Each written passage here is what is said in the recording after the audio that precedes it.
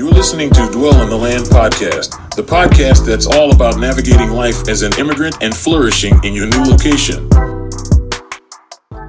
Hello, my name is Rob Otusi. This is Dwell in the Land podcast.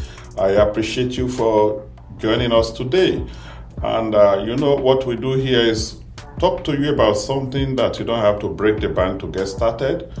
Making sure that at least if you don't have anything to do, you have something to do now by listening to us. And this is something you can start as a side hustle. Then as it gets bigger, you can just give all that you have to it. Don't forget that business, making money comes with hard work. And I'm not going to mess with that. I don't want to say more about that, but you need to work hard. You need to get your hands dirty. So today we are talking about garment alteration. Garment alteration. I've seen people who have to rent space to do alteration, but if you are going to get started as a side hustle, you don't need to rent anywhere to do that. Yeah, you need some little training to be able to know how to cut and join and how to, maybe this is not something you can even go to somebody who is already sewing or who is already a tailor or who is already, whatever name you can call it, but just go to them, humble yourself, learn some stuff about sewing, and then you can be able to get good machine to do this. And I tell you, these are businesses you can start with less than $2,000 because it depends on the machine you are starting with. So you can do this from home. I can tell you this business is hot because people want to buy things that are on sales. But most of the time when people buy things that are on sales, they're either bigger than you or smaller than you. Though they are going to come very cheap. By the time they are going to throw everything on sales, the best sizes have been taken already. So the sizes that you have, they are going to be bigger than you. So what do you need? You now need to buy cheap, but you still need to alter them.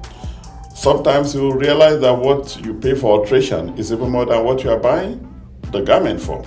So, and this is where alteration becomes so lucrative.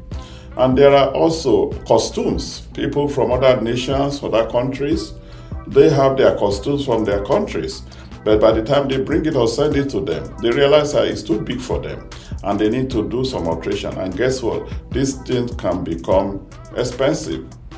And this is where you realize that you can even make more money from doing an alteration than actually sewing a dress. And I tell you really, this is something very big.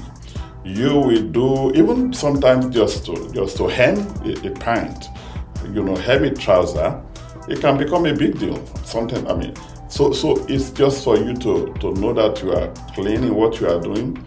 You do a neat job.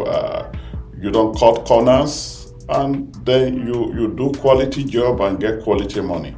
But I tell you, this is something that you can start with less than $2,000, and before you know it, you can get so sophisticated. Some of those rooms in your house that you are not using, you can convert them to your office and do your sewing from there. Even if you only have a one room, why don't you just clean out just a part of your room and put your machine there? Humble yourself, get somebody who can teach you about the act of this alteration, and you'll be ready to make money. Hear me very clearly. There's no excuse for poverty.